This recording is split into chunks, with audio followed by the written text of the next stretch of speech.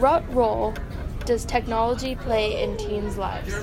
I think it plays a very active role because I think there are things in our lives that are either active or passive, but since technology is so pervasive of society, I think it's such an active part of teenagers' lives that you see it in every aspect, right? So you see it in the classroom, you see it in their home, even when they're alone with themselves, their own thoughts, like they're with some sort of form of technology. So I think it's much more active than it has been ever before. Definitely. And how has this increased technology use affect our lives negatively?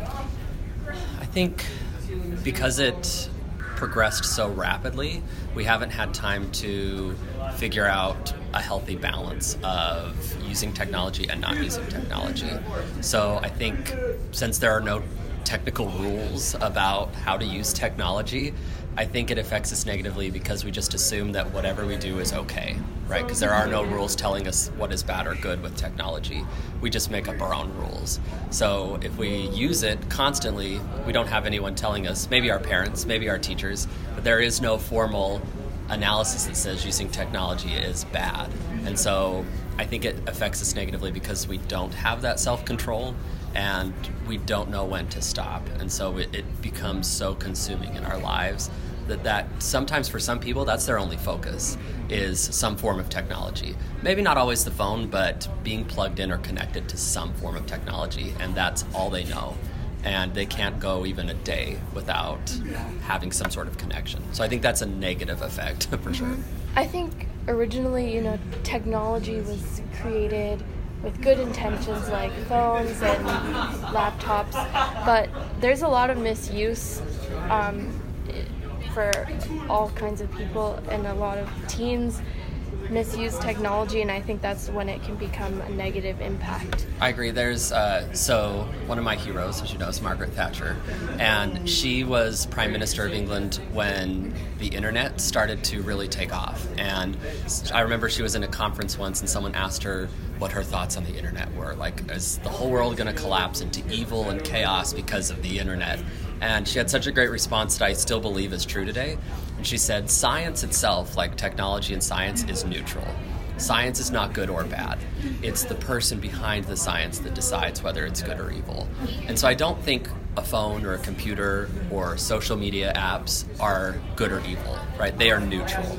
It is the person behind that decides whether that becomes a positive or negative, or even an evil thing, right? Because, we have new levels of harassment or bullying that have never existed before because of technology. But that's not because the technology, that's because the people behind it, right? It's a new outlet for them. Yeah. So do you feel like since technology can be misused in one way through actual intent to harm people, such as cyberbullying, do you think there's also negative effects that we're not aware of? And how can we become more aware of how technology may be negatively impacting us? Yeah, I think obviously bullying is one, but I think aside from that is our impulse control, and there are things called like phantom vibrations, right, where you think your phone is going off in your pocket or something, but it's not, because you've become so addicted to trying to receive some sort of notification. And so our impulse control is wildly reduced, right? We can't control the urge to just put our phone away and not worry about it. We need to constantly flip it up, look at it. Even if we don't have it on, we like to have it where we can see it, right? Like on our desk, on our table, where we can see the screen, just in case someone might reach out to us or we get a notification. And rather than just putting it away and being in the moment, I think that's really sad. And that borders on the level of addiction. Right? If we can't go without something for a certain period of time, we call that an addiction. And technology is no exception, right? We generally think of addiction with substances, right? Alcohol or drugs, any kinds of those things. But technology certainly can quantify as an addiction. Yeah.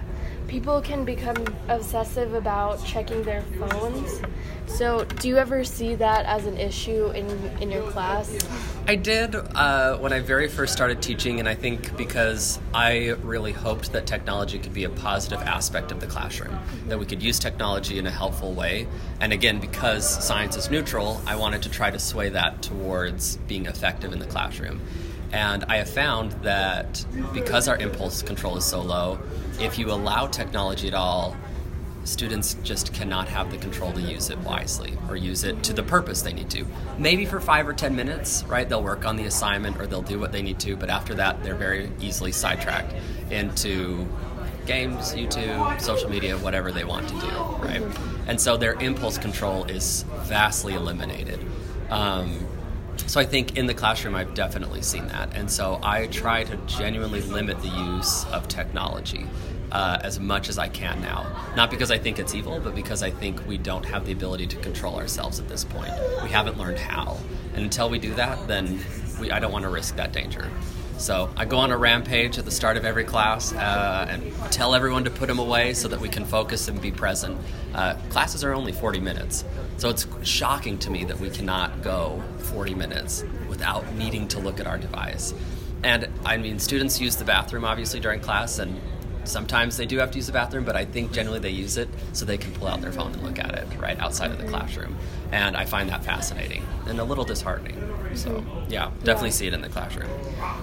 One part of technology that teens often become really consumed with is social media. And how do you think it has transformed from something useful to something more harmful? I think with the use of being able to, you obviously can filter what you can post, right? You get to doctor it up and make it look as absolutely appealing or pleasant as possible. And that's not real life. Like, that's why we make mistakes. That's why we say things we regret, because we don't have the ability to doctor it up or Photoshop it or put a filter on it. But in social media, you can. And so you can present yourself as someone who is literally flawless or perfect. However, that flawlessness or perfection is superficial, right? It's not real. But I think because technology is so prevalent, we can't separate that anymore. We can't separate the reality from the non-reality. And we see that social media as reality, even though it's not. And we try to live up to that expectation. And the harmful thing is that expectation is false. It's superficial. You will never live up to it. No one can. But we feel like we must because we see it so constantly. I find it interesting because obviously on Instagram, your purpose is to scroll through, look at a photo, and if it is intriguing to you, like it. But at the end of the day, can you actually account how many photos you liked? Can you remember what you liked? Like, can you go back and say, oh, I remember these 10 photos I liked. Did they actually have a lasting impact on you? Or was it a fleeting, superficial moment of perfection?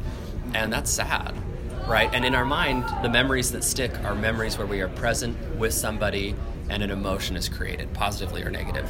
Instagram, all those social media apps don't do that. They don't create lasting memories. You don't go back and say, oh, I remember when I scrolled through that post and really liked it. It's superficial. And so we waste our time on superficial memories rather than building lasting ones. Yeah, while we're spending so much time mindlessly scrolling through social media, we're missing out on a lot of real, genuine human interactions. And I feel like that has caused us to be removed from the real world. So what are some ways that we can recenter ourselves and become more aware of how we've become removed from technology? This is such a hard question because I have a lot of conversations with students and they will always, I don't think people have a problem of admitting, right, that they have a problem or that they struggle and use their phone a lot. Students are actually very honest about that, which I think is the best place to start, is being honest. If you're in denial, nothing can happen. I think students are aware and say, oh yeah, I probably use my phone more than I should. But do they actually stop, right? Or do they actually put it away? No. So there's some sort of barrier that's happening between the recognition and the actual action. And genuinely the thing you can do is just turn it off and put it away. Sometimes students are like, oh, I just put it away so it doesn't bother me. I don't think that's enough. I think you literally need to power down your device so that even if you try to look at it, you can't.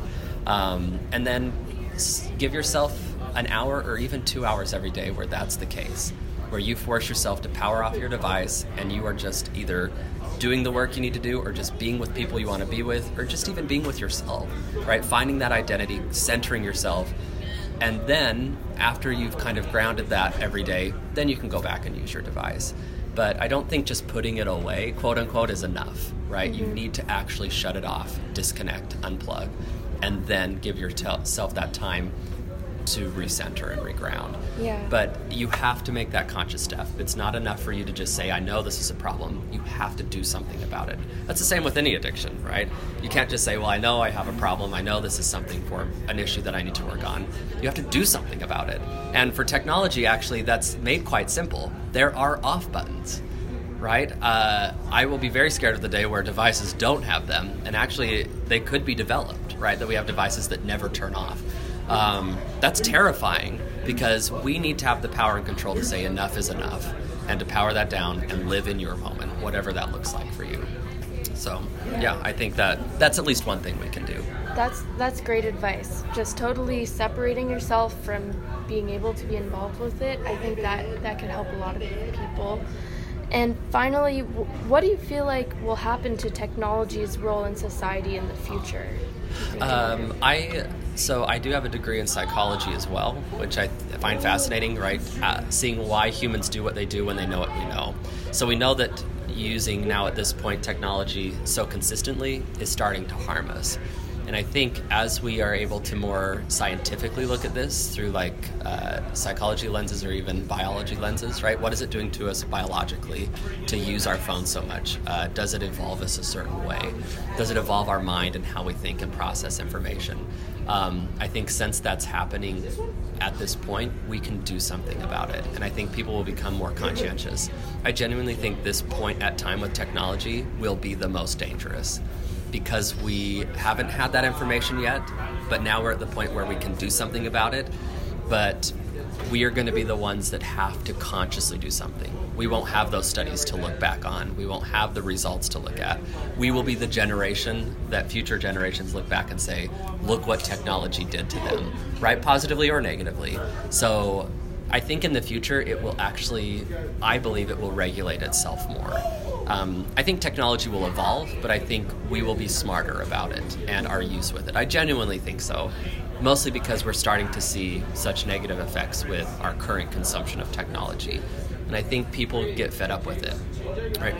There's obviously a higher rate of anxiety, there's a higher rate of depression, there's a higher rate of just feeling lonely and abandoned or disconnected, and that's because of our devices. And I think people are getting fed up with it. And so at this point, finally something's starting to happen. But I think for these last 10 or 15 years, that will be the generation that's looked back on and said, look at what happened, right? Look what we need to change. So I think in the future, we will be in a much better place, but we need to be aware and do something with our information, or that change won't happen. Yeah, I think we're finally starting to recognize the negative effects that technology has on us. And once we find that change, I think that I agree that in the future that we can be better about our technology use. I agree. Okay, thank you so much. You're welcome. Thank you. A pleasure.